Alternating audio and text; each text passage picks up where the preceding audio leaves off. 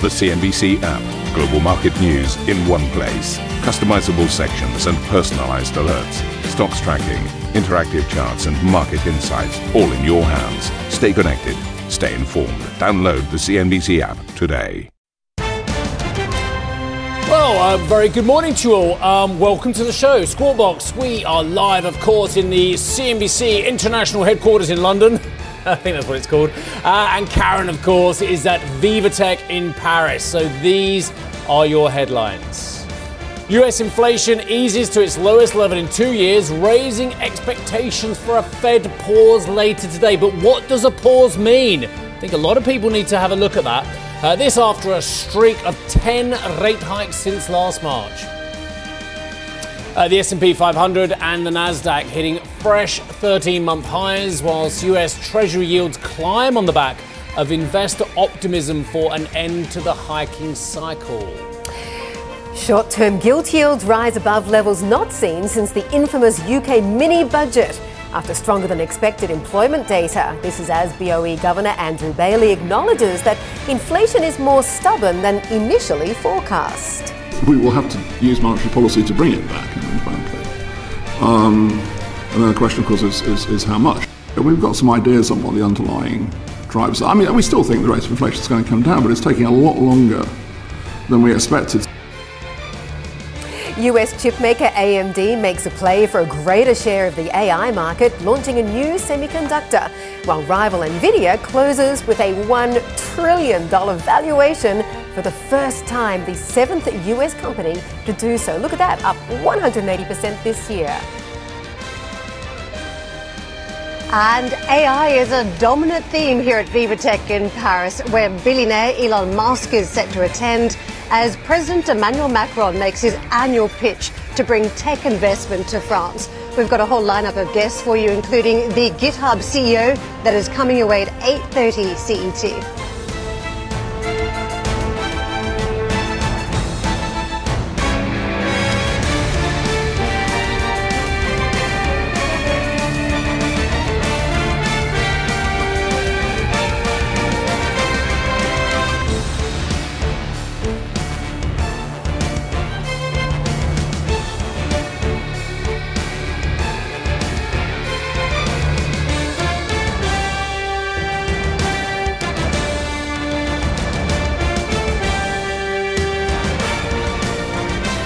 Good morning, everybody, once again. Thanks so much for joining us here on Squawk Box. Well, let's get straight to it. This is the core, the meat and potatoes of the show.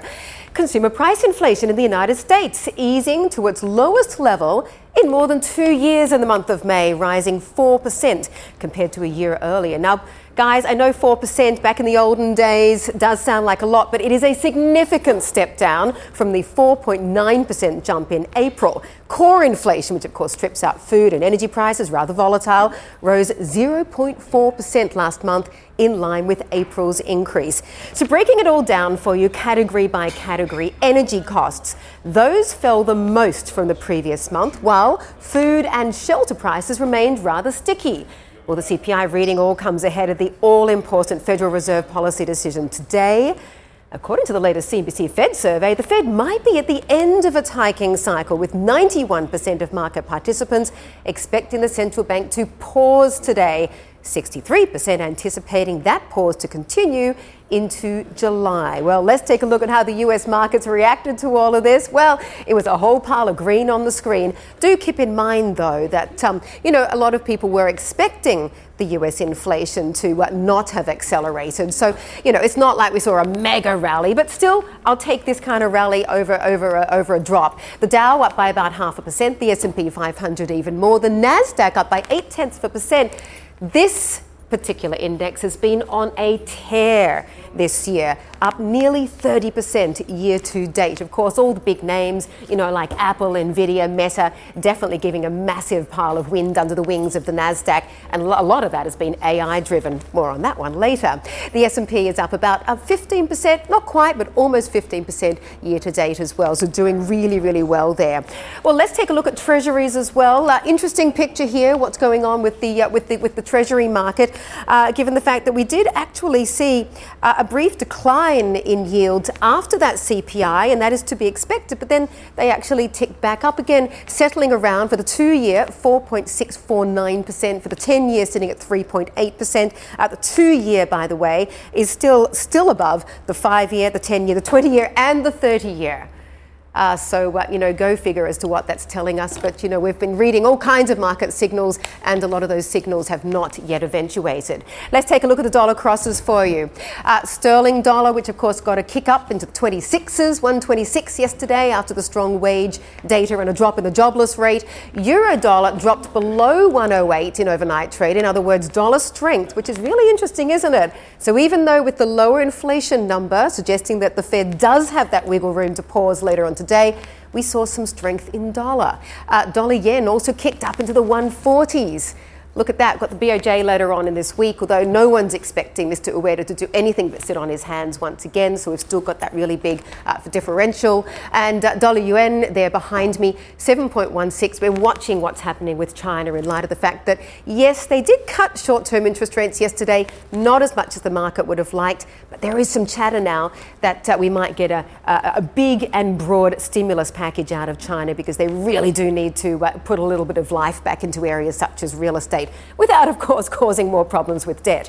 You wouldn't want to be a policymaker, would you? Anyway, let's take a look at what's going on with WTI. We saw a big gain in oil prices overnight. I think part of that would have been because of the chatter about the stimulus package out of China, world's biggest importer of energy and also the world's second largest economy. You do the math, they have to gobble up an awful lot of crude. WTI crude still below the 70 mark though, but did get a kick up in overnight trade, I think to the tune of about 3.4%. My little birdies do tell me. Brent crude sitting at 74.46, and of course that's still sitting there with a positive bias. Asian markets, well, the Nikkei 225 just continues its tear. 33,564. So we're at a 33-year high here, folks.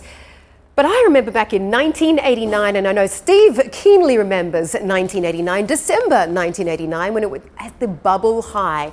What was it, just below 39,000 perhaps? So we're not back at the bubble high, but still with a gain of 1.6% continuing there, and also being helped by a weaker yen. It's doing very, very well this year, the outperformer by far in the Asian markets. Hang Seng just can't get out of its own way. The Shanghai Composite, marginally positive, not particularly enthused by the idea of more stimulus. I think maybe they're concerned, how do you just walk that line, right, between causing more debt problems but also stimulating the economy. It's an incredibly difficult one. The Australian market is up by 0.3%. US futures, big Fed day, guys. US futures are sitting mixed. Bit of caution there. Not sure why there's a whole pile of caution. I think a lot of people feel that CPI number, Steve, kind of sealed the deal for the pause, but maybe because it's all factored in now. I thought the CPI number was stunningly nuanced. I'm not buying the headline, oh my goodness me, lowest since 2021 spring. It's all over as well. But don't take my word for it. Let's speak to an expert on this as well. Lakshman Achutan joins us, who is co-founder of Economic Cycle Research Institute. And you are an expert on this because, as you were telling me off camera, your USP is cycles on inflation and on growth as well. So really basic question to start off with. Sure. What did you make of the inflation data? Just what you said. Okay, there's not. Move on there. But I think that we're not out of the woods. It's obviously cycling down. The volatile stuff, the energy, the oil, are going to knock down headline CPI. But if you look under the hood, there's always something to slow you down. And here, when you look at services, core services, and that's where Powell has pointed everyone very clearly, there's a little bit of a problem. It's sticky. And this is all coincident data. This is like just in your rear view mirror. You're just looking behind the car.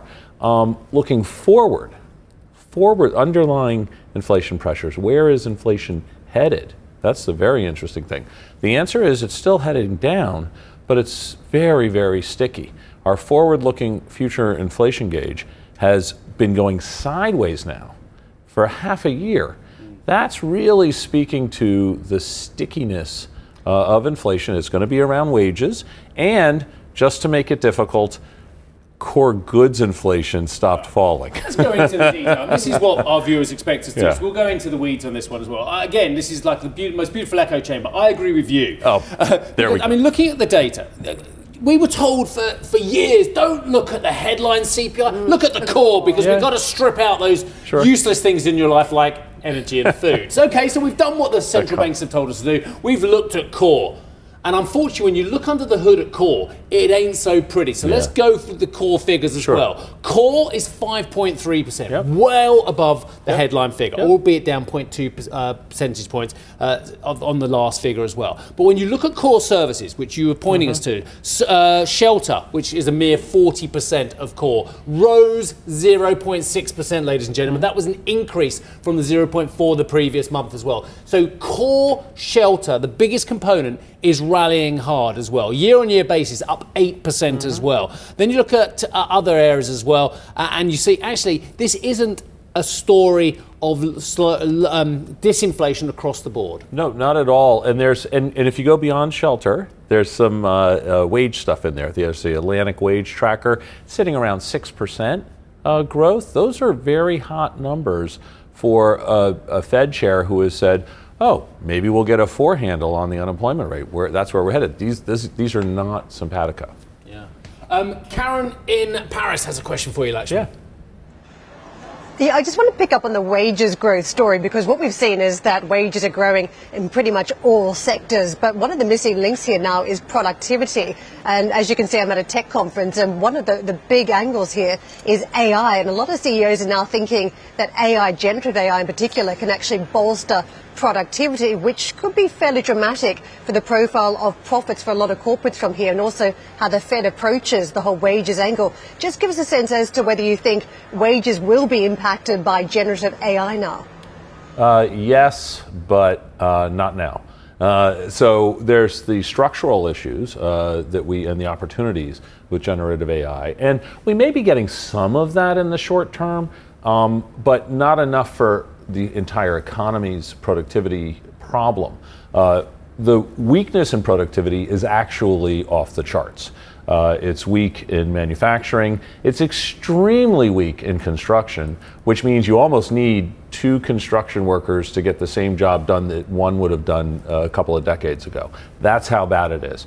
And then even in services, where you typically will have some decent productivity growth, it's quite weak. So all of that's actually, in the short cyclical term, inflationary. It's a support on inflation, even though the generative AI is definitely a positive structurally longer term. So it's kind of like which way do you want to look at it, and how long do you want to wait? Yeah, indeed, the tightness in the labour market is such a big issue, right? And one of the problems is that you had quiet quitting.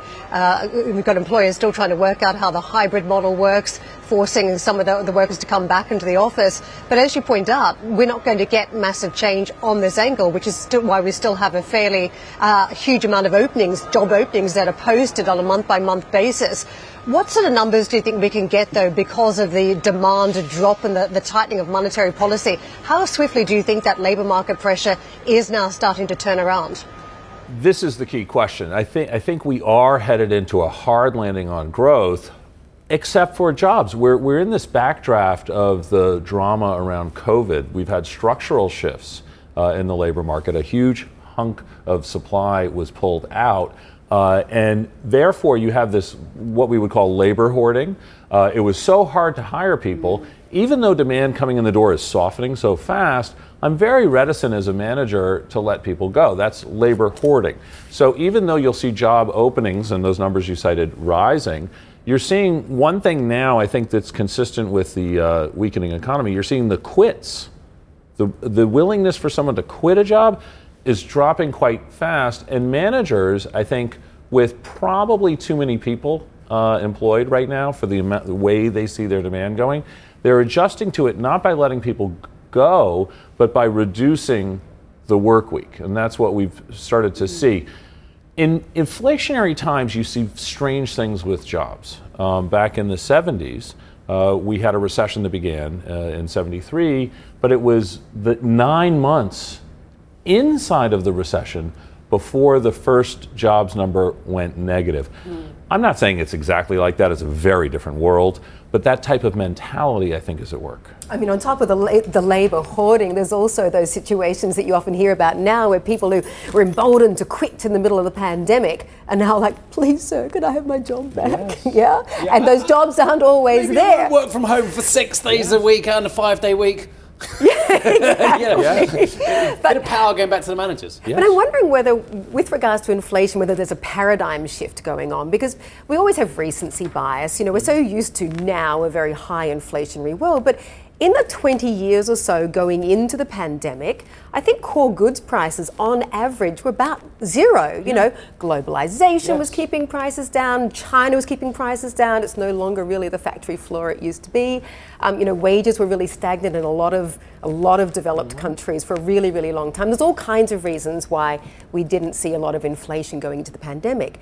But now I wonder whether, you know, this idea of getting back to a 2 handle on inflation, have we fundamentally shifted higher? Maybe it should be maybe a band of 3 to 4% that we should be targeting, not this magical 2 number that everyone from, you know, the ECB, the BOJ, the Fed, everybody else is targeting. Absolutely.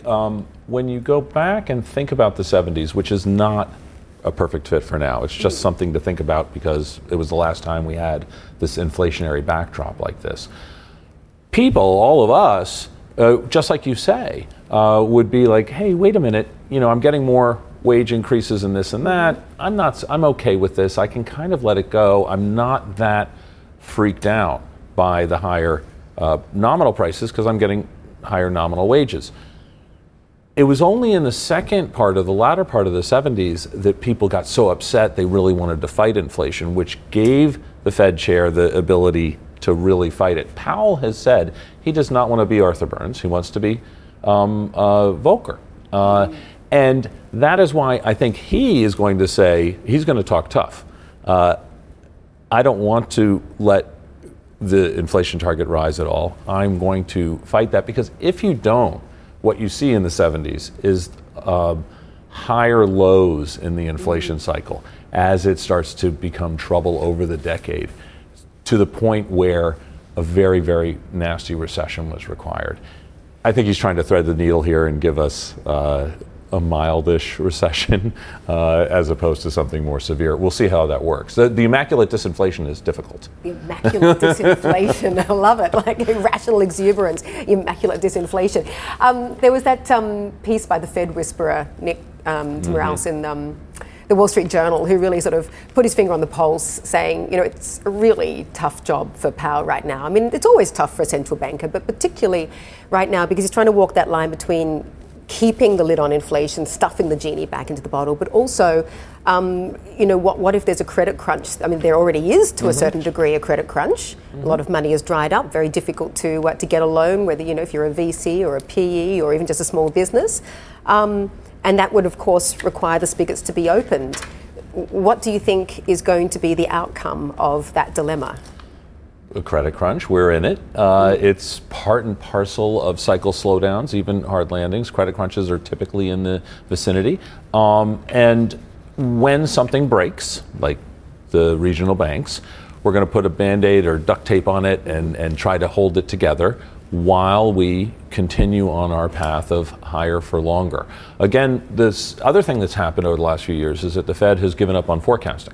They've said, we're just going to look at the actual data. That was a couple of years ago. And that is a difficult thing if your tool is interest rates, right, which work with long and variable lags. And so here we have a cycle that is cycling down, and we can debate that, but let's just stipulate it for a second, while all the banks are tightening. And so that's hitting the brakes when you're already slowing. You're going to get hard landings. The one piece of good news, in a weird way, okay, is that while the U.S., I think, is higher for longer, the rest of the world, and this is to the UK or to the Eurozone or even Japan or even China, all those forward inflation indicators are cycling down hard. So whether they know it or not, there's openings there for stimulus. You were in the lead-in talking about China getting ready to do it again, right? And they will. So much more to discuss, but we've got to say goodbye. But look, we've learned a lot and we've covered a lot. So look, stay in touch and Safe home. When are you off back to the States? Back on Friday. Enjoying this beautiful, typical English weather. Yes, really typical. I mean, in fact, most of our international audience wouldn't recognise London at the moment. It's like a proper summer, apparently. Lakshman, nice to see you, sir. Nice to see Lakshman Achetan, who is co-founder Economic Cycle Research Institute. Well, as you were mentioning about China. Yeah, absolutely. So the central bank indeed is expected to excuse me, I'm just going to I was going backwards there. China's central bank is expected to cut its medium-term policy rate tomorrow for the first time since August. That's according to a Reuters poll. The forecast comes after the PBOC announced a cut to the key short-term policy rate yesterday. We're all over that, fueling expectations of further easing as the country's economic recovery disappoints. Well, short-term gilt yields, those have risen sharply after higher than expected wage data yesterday has fueled expectations that the Bank of England will have to pursue more contractionary monetary policy to tackle price pressures. The yield on 2-year gilts hit its highest level since the financial crisis in 2008, higher than in the days after Kwasi Kwarteng's so-called mini-budget last September. Well, staying with the UK, the Bank of England Governor Andrew Bailey says that inflation is coming down more slowly than the central bank expected, saying persistently high food prices, don't we know it, and the country's tight labour market are driving price pressures. Bailey told the House of Lords Economic Affairs Committee that falling labour supply is a key obstacle to meeting the central bank's inflation target. We've got a very tight labour market in this country. We've had a fall in the supply of labour, which is showing signs of recovering, but very slowly, frankly. One of the things that firms pretty much universally say to me, and have been saying to me for a little while, is that they find it so hard to recruit labour in the current market that they are not going to release labour. There's labour hoarding going on. That they'll adjust hours if they need to, but they will be very reluctant to make people redundant, effectively. Hang on, just checking. No, I haven't upset anyone yet. What's that? Try do. Yeah, okay. We're not allowed to mention Brexit. Nothing to do with Brexit. Did you get slapped yesterday for... I hope so. Getting on your soapbox? I hope so. How many boxes have you got? It's kind of our job to upset someone, or not, certainly to put a few contentious ideas out there. I believe that is the dynamic and unique nature of Squawk Box Europe. Maybe, is it good cop, bad cop? So you're allowed to upset people, I've got to placate them? I'm always the bad cop, always. Absolutely, you can placate all you like. Placate away. No, we're not allowed to mention nothing. The tight labour market is nothing to do with Brexit, everybody, okay? Because Brexiteers get really annoyed with me when I say that. Not that I'm not a Brexiteer, not that I'm a Remainer. You don't know. But I'm just saying, we're not allowed to mention tight labour market is because of Brexit, okay? No one should mention that the UK's inflation level is higher because of Brexit-type factors, okay? Nothing to do with that. Just want to get that on the record. Makes perfect sense, though, doesn't it? Not going to mention it, though. Coming up on the show, Donald Trump, well, guess what? Yes, he delivered quite a lambasting tirade against the Biden administration after he becomes the first former president to face federal charges. And elsewhere, we're going to cross live to Milan as Italy prepares to farewell a former prime minister, a towering and controversial figure in the country's business and politics, of course, Silvio Berlusconi.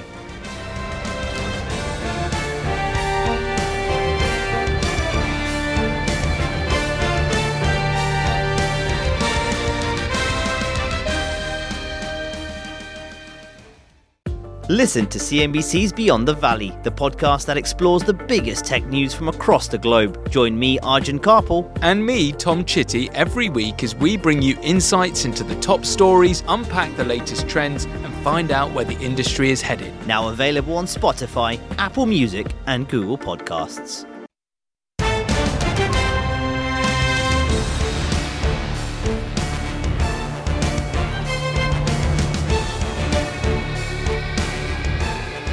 Welcome back to Squawk Box, everybody. Thanks for staying with us. Well, former US President Donald Trump, never a dull moment. He's pleaded not guilty to federal charges that he illegally stored classified documents at his Mar-a-Lago resort, setting the scene for a trial coinciding with his campaign to retake the presidency next year. Following the arraignment hearing in Miami, Trump took his defense directly to his supporters at an event in New Jersey, where he said he'd appoint a special prosecutor to go after Joe Biden if elected president. NBC's Alice Barr has this full report on Trump's historic federal indictment.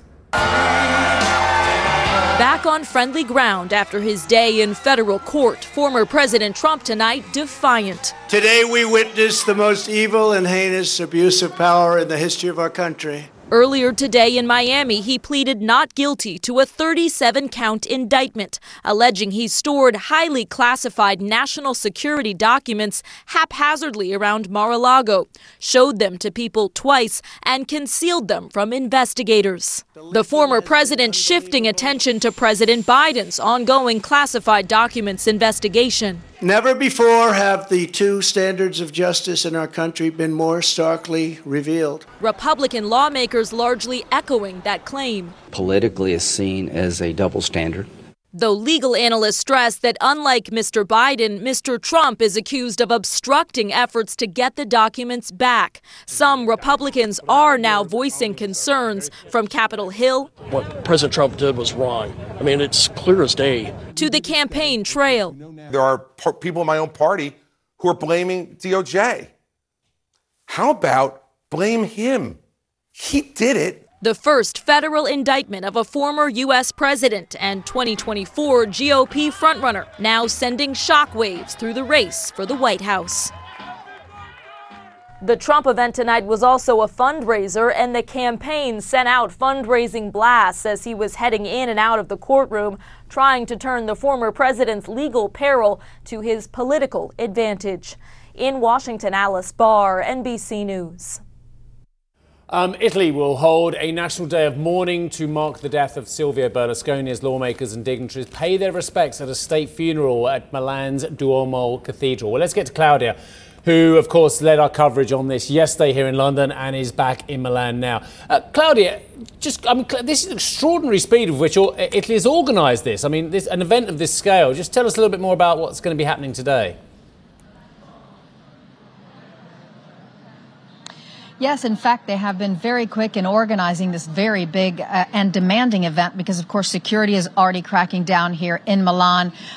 Many areas are cordoned off. It is expected that 20,000 mourners will show up today here in front of the Duomo. As you can see behind me, also these mega screens are being set up in order for everyone to be able to follow the ceremony from outside. Inside the cathedral, about 2,000 people will be present. The list has not been made public for security reasons. We do know that Paolo Gentiloni is coming from the EU.